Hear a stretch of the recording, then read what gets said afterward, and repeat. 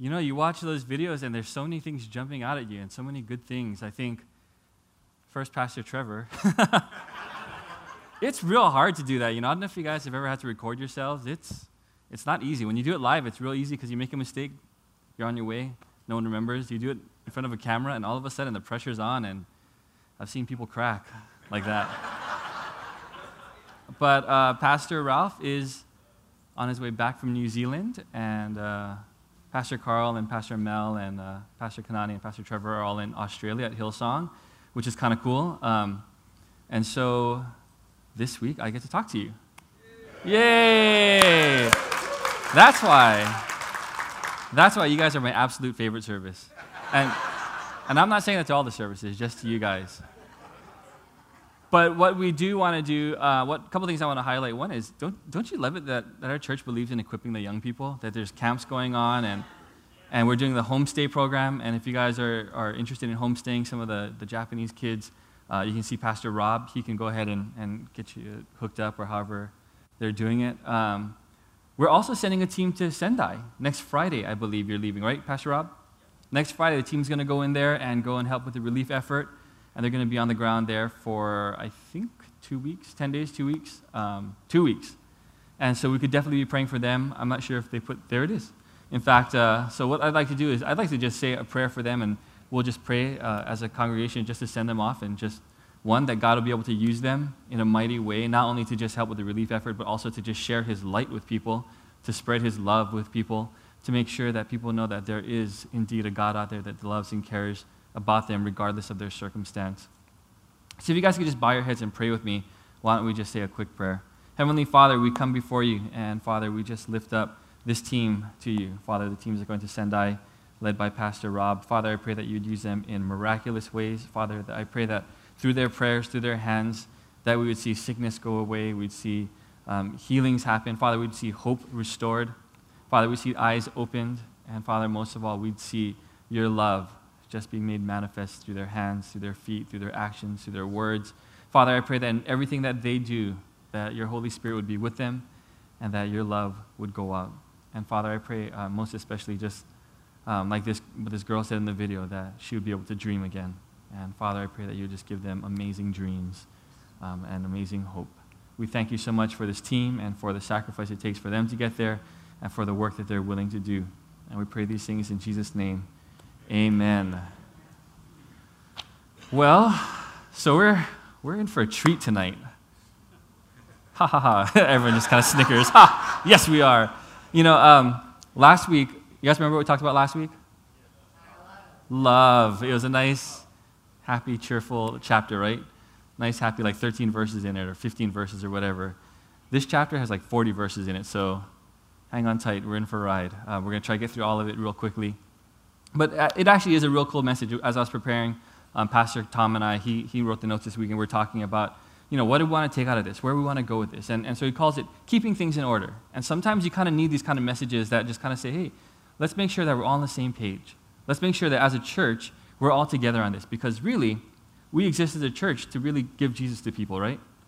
And we want to make sure that we're doing everything that we can to give Jesus in a way that is conducive to them receiving it.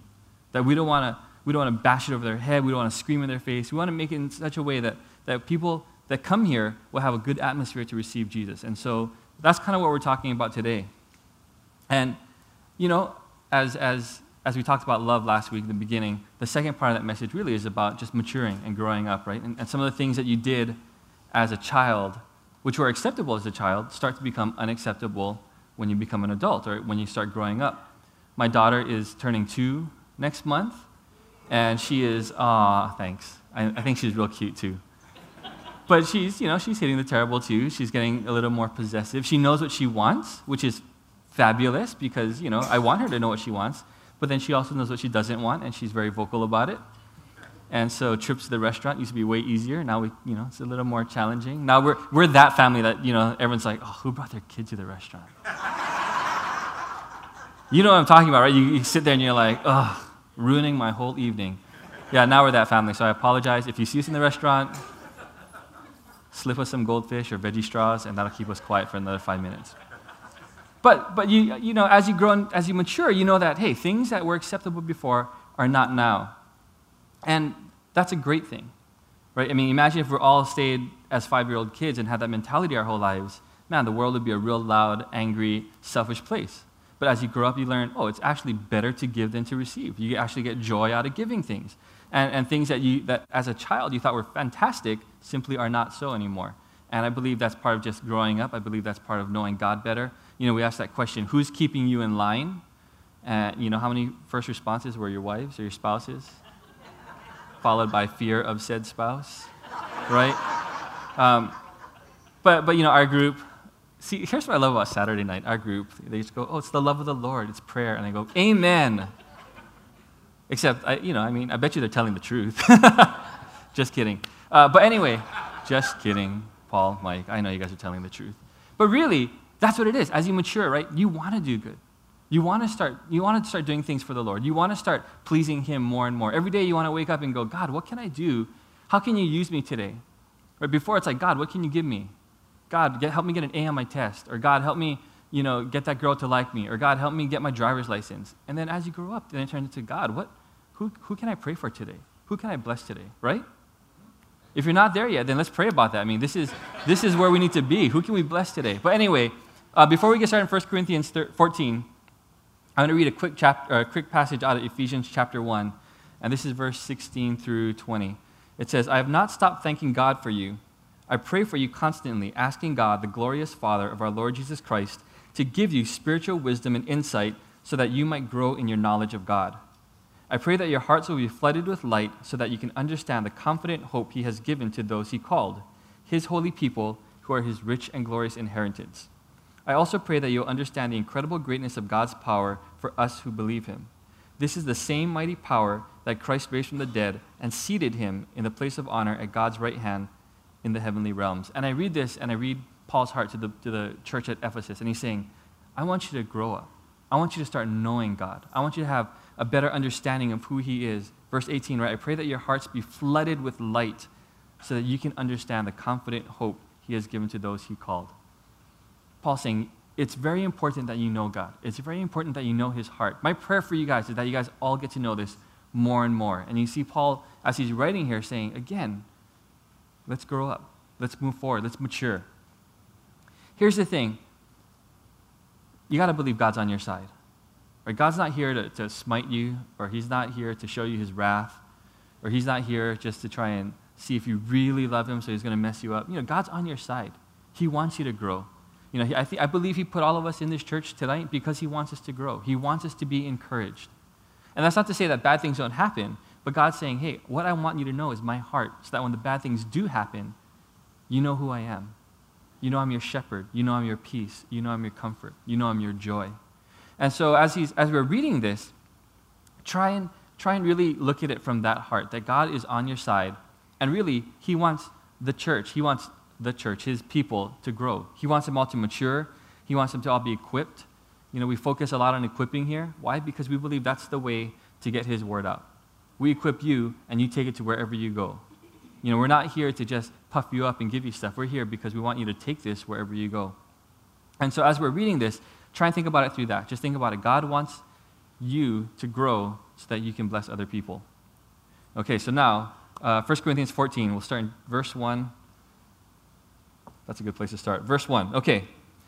He says, let love be your highest goal, right? This is coming off of 13, where he's talking about, and the greatest of these, faith, hope, and love, of these things, what does he say? Shucks, I lost it. 3 will remain, right? Faith, hope, and love, and the greatest of this is love. So coming right off of there, he says, and let love be your highest goal. But you should also desire the special abilities the Spirit gives, especially the ability to prophesy. For if you have the ability to speak in tongues, you will be talking only to God, since people won't be able to understand you. You'll be speaking by the power of the Spirit, but it will all be mysterious. But one who prophesies strengthens others, encourages them, and comforts them. A person who speaks in tongues is strengthened personally, but one who speaks a word of prophecy strengthens the entire church.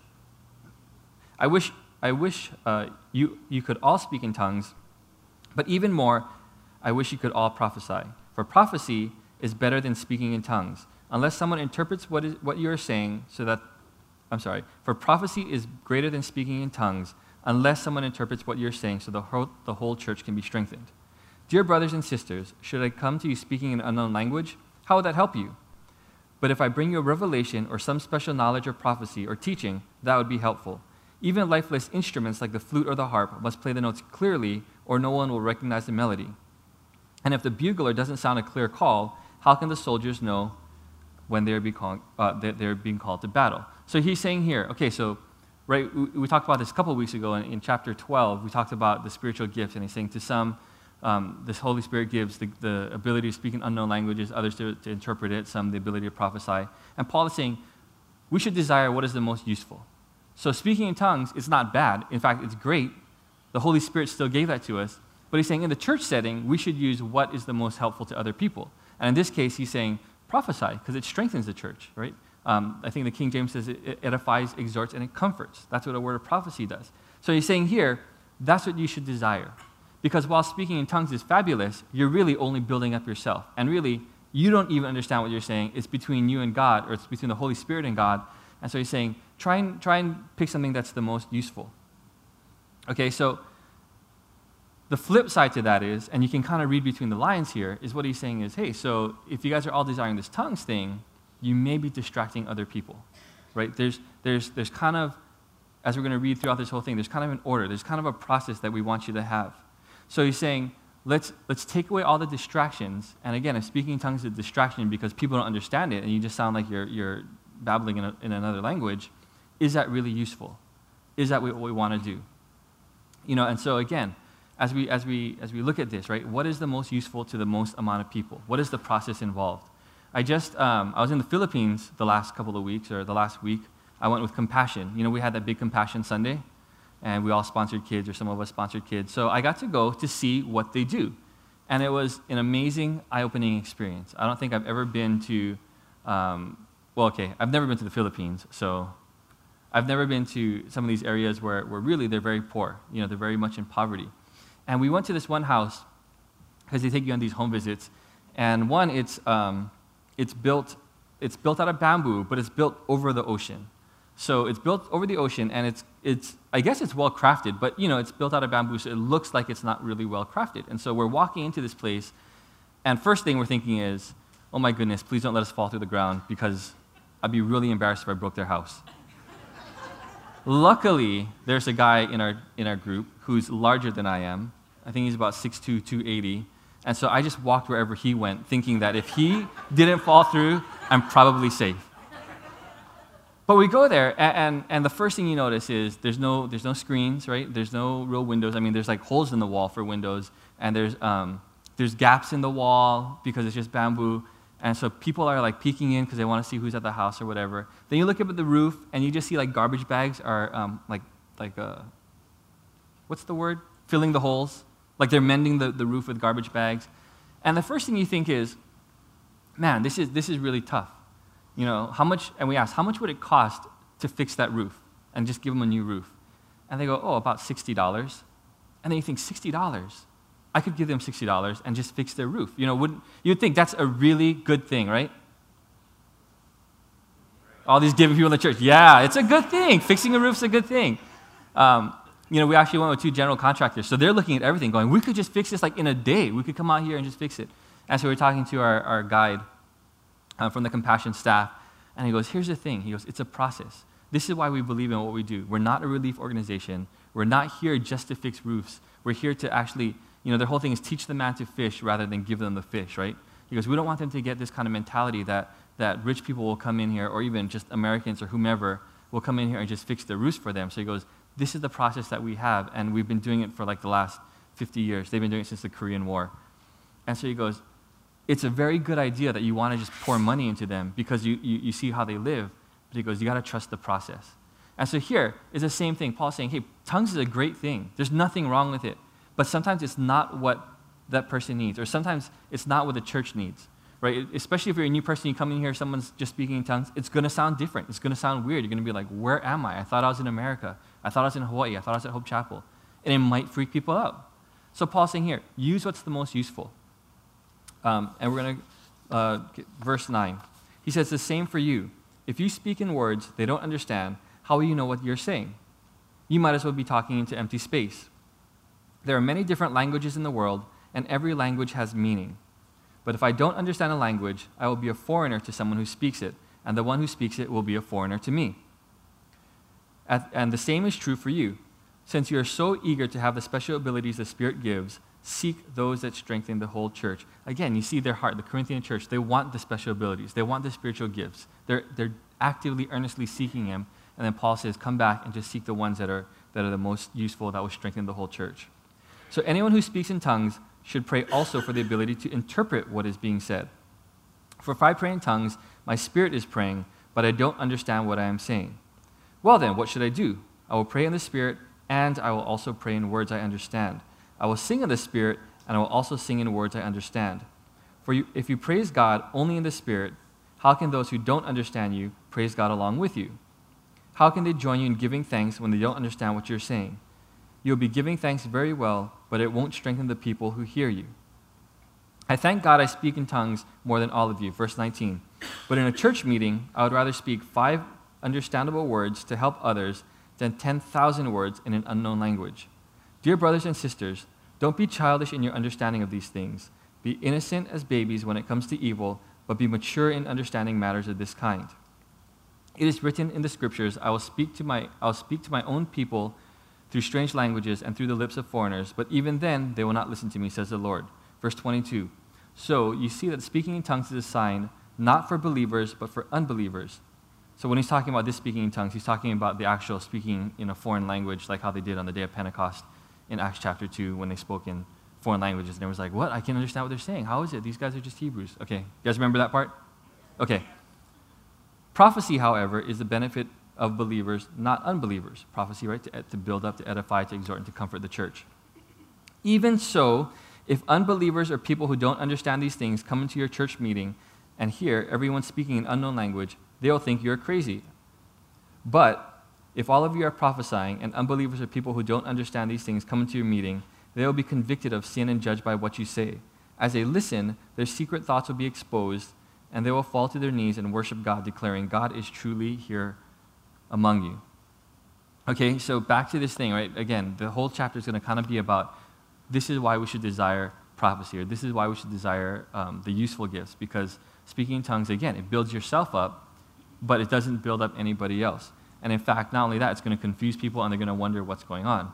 You know, I mean, has any of you guys ever gone to a foreign country and, you know, you didn't speak a lick of the language? Yeah? Then have any of you guys ever had to, like, deliver a message or give instructions in that foreign language? And how'd you guys do? Horrible. Even with a translator, it still doesn't always work, right? I mean, I go to Japan every year, and sometimes I'm just giving, like, the best message in the entire world, and I just feel like, man, the power of God's upon me. And sometimes, every once in a while, I tell a funny anecdote, and I tell my joke or whatever, and like my whole team laughs, and all the English speakers laugh, and then they translate it, and then there's dead silence. And you just go like, what did they say? Because when I said it, I thought it was a pretty good story. How's nobody moved by this? You know, or this happens less often, but I'm preaching and people are crying, except for the foreigners, because they don't understand what I'm saying. Much like you guys are doing now. But you know, you think about it and you just go, yeah, it's so useless if they don't understand, right? I went in there and they said, we went to this one project. All the projects are housed in churches. So it'd be like Hope Chapel sponsored Compassion Kids, and they just had a project here. Or they had the kids come in throughout the week and they did their thing. And so they just go, oh, do you know a song or a dance? And I'm just thinking, wow. That's exactly what I was thinking. Exactly that. Like, I went to Hawaii Baptist Academy. We don't dance there. I have no rhythm. So I'm like, I can probably teach the hooky lao. That was an ordeal of itself. Because again, now I'm translating like, what does hooky lao mean to English to Filipino?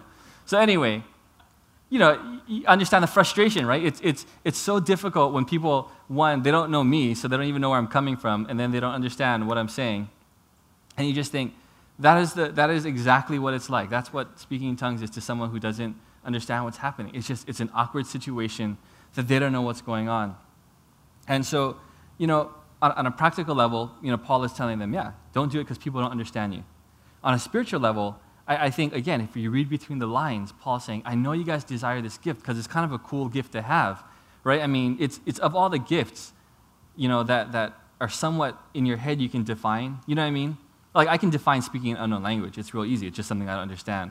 But there's also, like, working in miracles. And I go, how do you define that? I mean, I think of, like, me being a superhero when you think working in miracles, but I don't know if that's exactly what it is because the Bible doesn't define it. So Paul's saying here, like, I know you guys are desiring this gift, and it's great. But on a spiritual level, he's saying, that's the good, like, children's gift, right? That's the good gift that you want to desire because it's kind of cool and it's kind of neat. It's the new toy. But let's move past that. Let's desire the better things. It's all about the way we look at it, right? It's all about our perspective. It's all about how we view things. Do we want to do things for us? And again, there's a time and a place for it. Or do we want to do things for other people? I'm well, not as much as before, but I used to be pretty heavy on Twitter. You guys know Twitter, right? It's kind of like Facebook, except 140 characters or less. Yes? Okay, good. I always get worried when I make these kind of references to this service. Just kidding. Do you know what the fastest growing demographic of Facebook is? Facebook, the fastest growing demographic in Facebook? Senior citizens. It's women between 60 and 80 because they want to see pictures of the grandkids. And they're learning how to use Facebook so they can keep connected with their family who's not around. So let that be a lesson to you, all you people who just judged old people. They're very computer savvy. I am not a judger. I am on your side. Anyway, so looking at Twitter. Okay, so one of the things I used to follow on Twitter is this guy who is called Rich World Problems. Okay, so you're like, what's a rich world problem? Like a rich world problem is, oh, I went to this restaurant and I really wanted a Coke, but they only serve Pepsi, right? That's a rich world problem. Or my wife, I was talking to her when I was in the Philippines, where I called her on the phone, and she goes, oh, I really wanted Subway today, but there's no parking, so I have to go to McDonald's. That's a rich world problem, right? Because they don't have that problem in the Philippines where I was, right? They eat what they're going to eat. And so throughout this whole trip, I started just kind of making these jokes here and there as people started making what I would consider a rich world problem. Like we're at dinner one night, and it's super hot there. I mean, I don't think I've ever, like people tell you it's hot, and I'm sure people that live in the desert in Arizona go to Vegas, it's hot there. But it's like this hot, humid heat where you just sweat. It's real gross. And culturally, you have to wear pants outside, so we were wearing jeans all day. And then they didn't tell me that, like in our little trip booklet, it said shorts are appropriate, so I brought like a bunch of shorts and like one pair of jeans. And then every day he'd be like, oh, tomorrow you guys gotta wear jeans, yeah? And we're like, what? I brought one pair. Like by the end of the trip, they're standing up on their own. It was disgusting. But anyway, so we're talking about, we're eating dinner one night, and like for whatever reason, like just two people on our whole table got like drink orders in. And so they ordered like these super nice looking fruity things, like mango is real big there, so they have like this mango juice and it looked real good. And the rest of us are all just staring at those drinks, right? And after a while, you can't even think anymore because you're just thinking, I'm so thirsty, and how come these two guys have drinks and nobody else does? And so finally one guy in our group just goes, hey, did they take drink orders? How come no one else has drinks? And you just go, that's a rich world problem, right? Rich world problem. How come I didn't get my drink yet, but these two guys did? So anyway, so throughout our whole trip, all we're doing is saying, we started just trying to remind each other. Now, after this caught on, that, hey, the problems that we have are not real problems. I mean, they're problems to us, but other people have way bigger problems. We ask them many times, in every home, like, hey, how many meals a day do you eat? Sometimes they say one, sometimes they say none. So what we're doing with compassion, I think is really good. That's a little side message. But anyway, it's all about perspective. And making sure that you have the right perspective. So when we're talking about, Paul's not knocking tongues to knock tongues. He's saying, tongues is fabulous. I speak in tongues more than all of you, and I wish that all of you did. But he says, I want to make sure that we all desire to do what's best. And he goes, that's why I desire that all of you guys would seek prophecy even more. Pastor Tom had this good analogy. And so what is the first thing you think of when you think of a peacock? Feathers. Okay, great. That's not what I was hoping you'd say, but that's okay. What are those feathers for? To get the girls. What did you say? They're ostentation, right? They're just big, flamboyant feathers so that you look at the peacock. And you would say, oh, that's very nice that the male peacock has those kind of things. You know what a female peacock's called? A peahen, I know, real clever, yeah? But peacocks, right? He goes, yeah, they're there to be looked at. They're designed so that the peahen looks at those things. And so Pastor Tom says, you don't want to be a peacock. He says, instead, what you want to be is a carrier pigeon.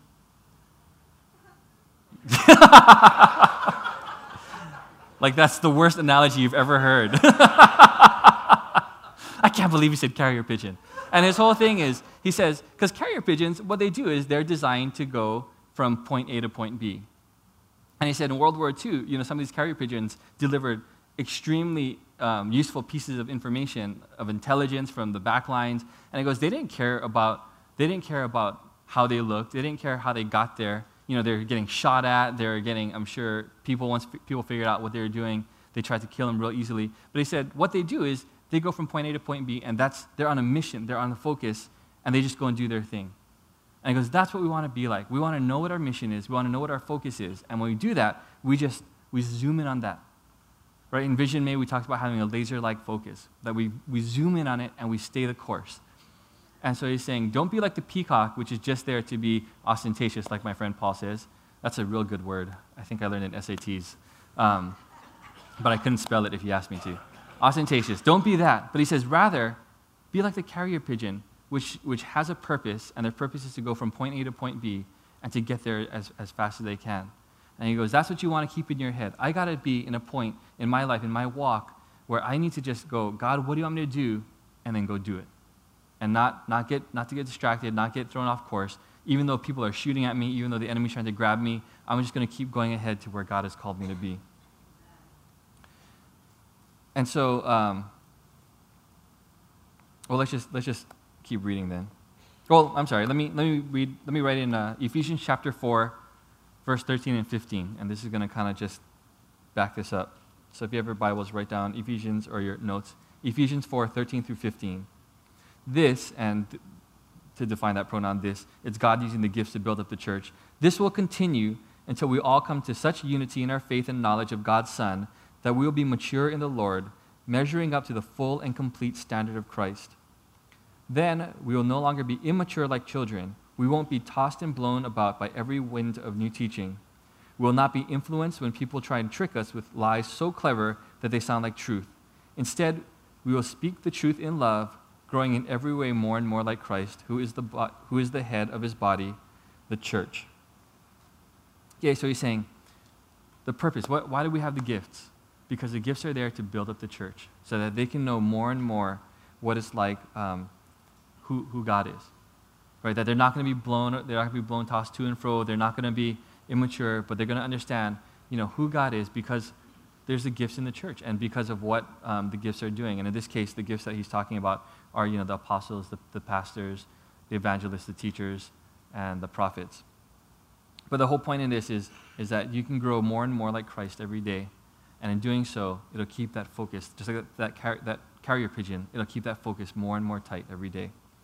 And so let's just wrap this up. Sorry, by wrapping it up, I mean we still have a whole bunch more verses to read, but we'll just plow through it, okay? So starting in 26, we're going to read all the way through 40, and then we'll come back and talk about it a little bit more. It says, well, my brothers and sisters, let's summarize.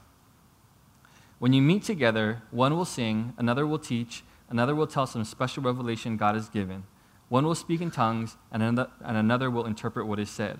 But everything that is done must strengthen all of you. Okay, so highlight that, underline that. Everything that is done, the purpose of it is to strengthen all of you.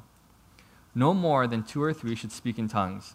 They must speak one at a time, and someone must interpret what they say. But if no one is present who can interpret, they must be silent in your church meeting and speak in tongues to God privately. Let 2 or 3 people prophesy, and let the others evaluate what is said. Okay, that's also real key. You can let 2 or 3 prophesy, and then let the others evaluate what they said. You can highlight that. But if someone is prophesying and another person receives a revelation from the Lord, the one who is speaking must stop. In this way, all who prophesy will have a turn to speak, one after the other, so that everyone will learn and be encouraged. Remember that people who prophesy are in control of their spirit and can take turns. That's a kind of a cool thought there that, yep, you can wait your turn. Again, verse 33, and this is the whole thing. For God is not a God of disorder, but of peace, as in all the meetings of God's holy people. Okay, so God's not a God of disorder, or you could probably just say God's a God of order and of peace. Verse 34, women should be silent during the church meetings. It is not proper for them to speak. They should be submissive, just as the law says. I know, okay, hang on. We'll talk about this. Before you guys get all crazy over here. If they have questions, they should ask their husbands at home, for it is improper for women to speak in church meetings. Or do you think that God's word originated with you Corinthians? Are you the only ones to whom it was given? If you claim to be a prophet or think you are spiritual, you should recognize that what I am saying is a command from the Lord himself. But if you do not recognize this, you yourself will not be recognized. So, my dear brothers and sisters, be eager to prophesy and don't forbid speaking in tongues, but be sure that everything is done properly and in order. Okay, so let's talk about 34 and 35, because this is the one that always gets everyone all riled up and all crazy, and thankfully I get to be the one to talk about it. Like 5 years ago, Pastor Ralph wasn't here either, and I got to talk about the 5 sex needs of women. That was probably the most awkward sermon I've ever given in my life. Anybody remember that? Okay, anyway. It's fine. It's not worth digging up. Anyway. Okay, so here, what is he saying there? Well, there's a couple of things that I think we have to look at when we're looking at this particular chapter and this particular set of verses 34 and 35. Because the easy thing to do is to read it and go, that's right, women shouldn't be talking in church. Amen. Let's pray, right? But it's not that simple, because clearly, if you just look at the rest of the chapter, at the end of chapter 14, in verse 39, he says, so dear brothers and sisters, be eager to prophesy and don't forbid speaking in tongues. So here he's saying, clearly it's okay, dear brothers and sisters, it's okay for women to prophesy, right? He's saying be eager for it. He's telling them to get it. And I don't think he's saying that, but that only means at home, to prophesy at home, or to prophesy in your small group, or to prophesy with just your husband, or whatever, to prophesy in your women's group. That's not what he's saying. He's saying, dear brothers and sisters, be eager to prophesy. So how does that relate to what's happening a few verses before? Well, a couple of things, I think. One thing is when we read Corinthians, right, it's a letter to the church at Corinth. So we have to read it as such, as a letter to Corinth. And you can't say that everything in there is just universal to everybody, because it might be specific to that church. Following so far? I have a history degree, so this is what we have to do, right? You read letters and you go, okay, well, who was this letter? What are your 3 things, Ruby, when you always say, when you read the Bible, you ask, what is it saying? What's God saying to me? And what am I going to do about it? That's not the 3 things I was hoping for. Okay. I thought it was something else, but write that down. That's very good. When you read the Bible, what's it saying, what God's saying to me, and what are you going to do about it? Okay, that's an aside, sorry. I was hoping, I don't know why I thought you had something about saying, who is it written to, and what's it saying to them, but, oh, that's Ralph's 3 things, okay. But what you want to read is, who is it written to? I mean, was it written to the church in Corinth, or was it written to every Christian everywhere, and it's supposed to be made gospel law? And in this case, I really believe it's written to the church at Corinth. Because also in chapter 11, he says, but a woman dishonors her head if she prays or prophesies without a covering on her head.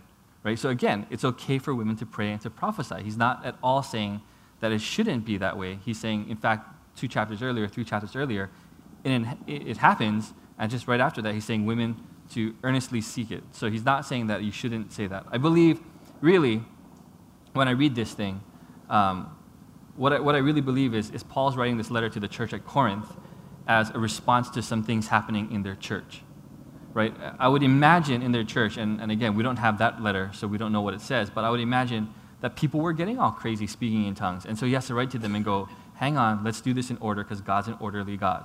I would imagine that people are going up there and going, I have a word from God, and they give it in tongues, and there's no interpretation, and so Paul has to write to them and say, hey, if there's no interpretation, then don't do it. I guess following where I'm going with this, right? So when you read that, just keep that in mind, that you always want to understand, too, who is it being written to and what was their situation like, because in that case, I don't think, again, he's saying as a universal truth that women shouldn't be speaking at all. I think what he's saying, again, is very cultural and very specific. So, can we still be friends? Yes, yay, thanks. my favorite. But to wrap this up, because the whole thing really is about, hey, what can we do that'll best convey God or convey Christ, or how can we best deliver a message that won't have distractions in it, that won't hold people back, that won't even cause people to look at it and think, that's kind of weird. Maybe this Christianity thing is not for me. You know, one of the things that I really respect about our church is that we don't jump aboard every single cause and every single rally or whatever. You know, that we are real thoughtful of, because we always want to make sure that we're not jumping on something that's gonna ostracize other people or isolate them or whatever you might want to say. You know, I mean, there's things out there, and believe me, there are just tons of good causes out there, right? And I get the webmaster at hopechapel.com, so I get a bunch of those emails, and there's tons of great things that you just go, oh, this is good. Praise God that you guys are doing that. But we can't say yes to everything. And praise God that we have pastors that are cognizant of that, and they go, we don't want to spread ourselves out too thin, because there's also things that you go, there's issues that are neither right nor wrong, just people are passionate about it. You know what I mean? Especially now that we come into election season, people throw all these kind of things at you, and there's pros and cons to everything. But if you pick, option A or option B, I don't think one is necessarily a sin against God. And if we made a stand, if we said, oh, we choose option A, then all the option B guys would be like, I can't believe you just did that, I'm leaving this church. And we would not be effective as a church. So what Paul is saying is, he's saying, hey, make sure that what we're doing is not distracting other people. You want to be open to having new people come in, and they'll be able to walk in and not get a political speech or not get some kind of stance on that. But instead, we want to be Christ to everyone. Amen? So, just to think about this, what do we do from here? What Pastor Ruby was saying. Well, what can we do with it? Well, the first thing is, I think, if you're in a mini church, pray to receive the most useful gift. And if you read through 1 Corinthians chapter 12, you see a whole list of them. And different gifts are going to be useful in different circumstances. Prophecy would be very useful in the church. It's probably also really useful in mini church, right? Gifts of healing are probably really useful in the hospitals or when someone's sick. Probably not so useful if no one there is sick. Does that make sense? So he's saying, pray for what's useful. What can we do? What can we do to strengthen each other? How can we build each other up? The prayer again is, God, how can you use me today to bless somebody else? How can I encourage somebody else? How can I pick somebody up? And you pray those prayers in the morning, and you're going to run into people that you haven't run into. How are you doing? Oh, I just had surgery, or whatever it is, or my mom just had a heart attack. Or you run into people, or God puts a thought into your head, and you call them, and you go, hey, I was just thinking about you. I don't even know why you just popped into my head. But God will do that kind of stuff to you, because sometimes people just need to hear an encouraging word. Sometimes people just need to hear that they're loved. Right? Sometimes people just need to hear that they're not alone. And I think if we just even commit to the next week and just going, hey, every day I want to just pray that I run into someone, or God puts someone in my head that just needs encouragement, and then we act on it. Right? Can we try that? Yeah, let's try that. So next week, Saturday, I'm not sure if I'm going to be here or not, but maybe I can come in just to check on you guys.